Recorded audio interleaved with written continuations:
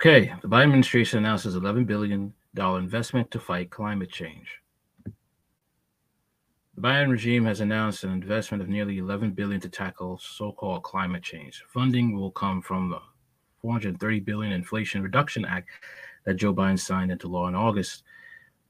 Nearly $11 billion in grants and loan opportunities were announced by the Biden regime to assist rural energy and utility providers in bringing affordable, reliable, clean energy to communities around the country, according to the news release.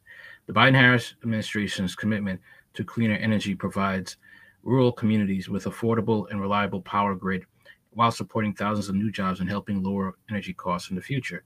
Agricultural Secretary Tom Vilsack said, adding these investments will combat climate change and significantly reduce air and water pollution that put children's health at risk. The U.S. Department of Agriculture stands ready to partner with municipalities, tribal entities, entrepreneurs, and rural electrical cooperatives and other utilities to see this transformative investment come to life and create new economic growth and healthier communities.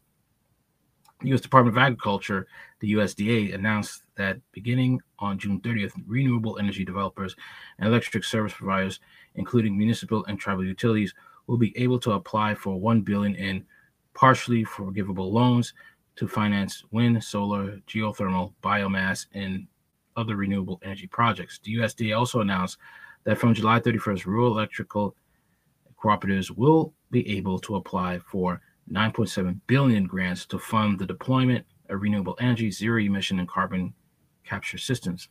This new funding from the Inflation Reduction Act shows that President Biden and our entire administration is serious about investing in rural America. And John Podesta, senior advisor to the president for clean energy in innovation and implementation, this announcement embodies what the Investing in America agenda is all about: building a clean economy that works for everyone.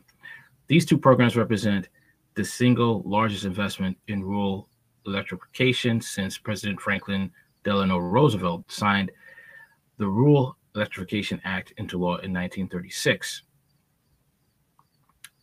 Fox News reported the Department of Agriculture said in a press release that the goal of this program is to provide affordable, clean energy to vulnerable, disadvantaged, and indigenous communities. But there's tension between building a clean energy infrastructure for all and mining the materials needed for that infrastructure. For example, the conservatives and indigenous communities in Nevada have sued to block the opening of the largest mine planned in the U.S. for extraction of lithium and used for electric vehicle batteries. When asked about tribal concerns about mineral extraction at Monday's briefing, Vilsack said that there would be significant tribal consultation for mining projects on land his agency controls. But when pressed about what would happen if an indigenous community said no to a mining project, he declined to answer the question, calling it a hypothetical. Yeah, they're gonna harm those indigenous people. They're not gonna stand a chance. This is gonna be boy. This is gonna be manifest destiny all over again. We all know that the climate change agenda is basically to break down society. You will own nothing and you will be happy. All right. That's about it. Okay. Later.